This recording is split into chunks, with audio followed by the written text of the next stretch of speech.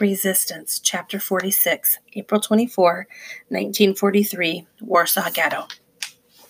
Evening slowly approached, following a horrible, endless day, passed in literal haze due to the thick smoke around us, any unyielding, suffocating blanket.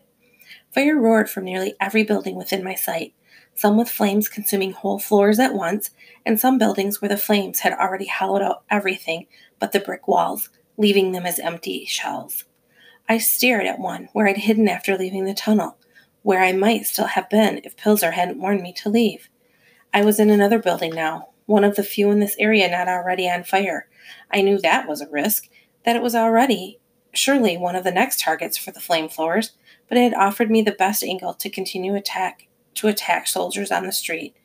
So from a broken second-story window, I fired the last of my ammunition, and now I was waiting for an opportunity to escape and join the others, if there were any others.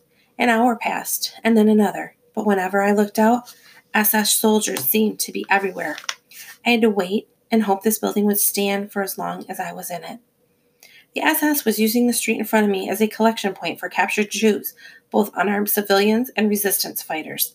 The people were separated into two groups. Most of the civilians would live another day on their journey toward the death camps. The other half, mostly the fighters, would die here. At this point, I didn't suppose it mattered which group they were in. Not really. And if I didn't get out of here, they'd find me too. I crept to the main floor of the building, preparing to leave through a hole in the side of the building. A 10-meter gap separated me from the next place where I might hide. I waited for a distraction, taking advantage of a horrible moment that I knew was coming for those on the street.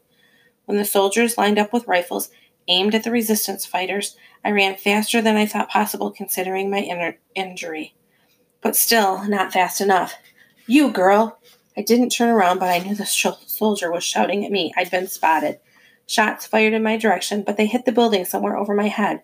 I turned around only long enough to see a handful of civilian Jews back on their feet fighting with the Nazis. They attacked them for me as a distraction, giving me a chance to live, knowing what they'd done would cost them their lives.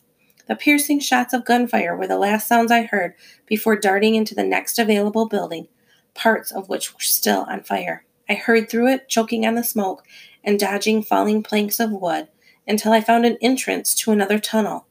I hoped the Nazis hadn't compromised this one, too. I climbed down inside, closing the latch overhead before too much smoke filled the small space. Then I curled into a ball, wrapping my arms and legs and trying to keep my thoughts together. What now? Should I go left or right or back to the surface? In the end, I didn't go anywhere because I didn't know where to go. I had no more ammunition, no food or water. I didn't know where Yitzkov was or Esther or any of the leaders who might yet have another strategy. Except there were no other strategies, and maybe no more leaders. It felt like the Signaria attack all over again, when I was left alone with no idea of what to do next. Only this was far worse. I closed my eyes to consider my options. There were no more options, nothing I could do to help save the Jewish people or to save myself. Hardly a comforting final thought before I fell asleep.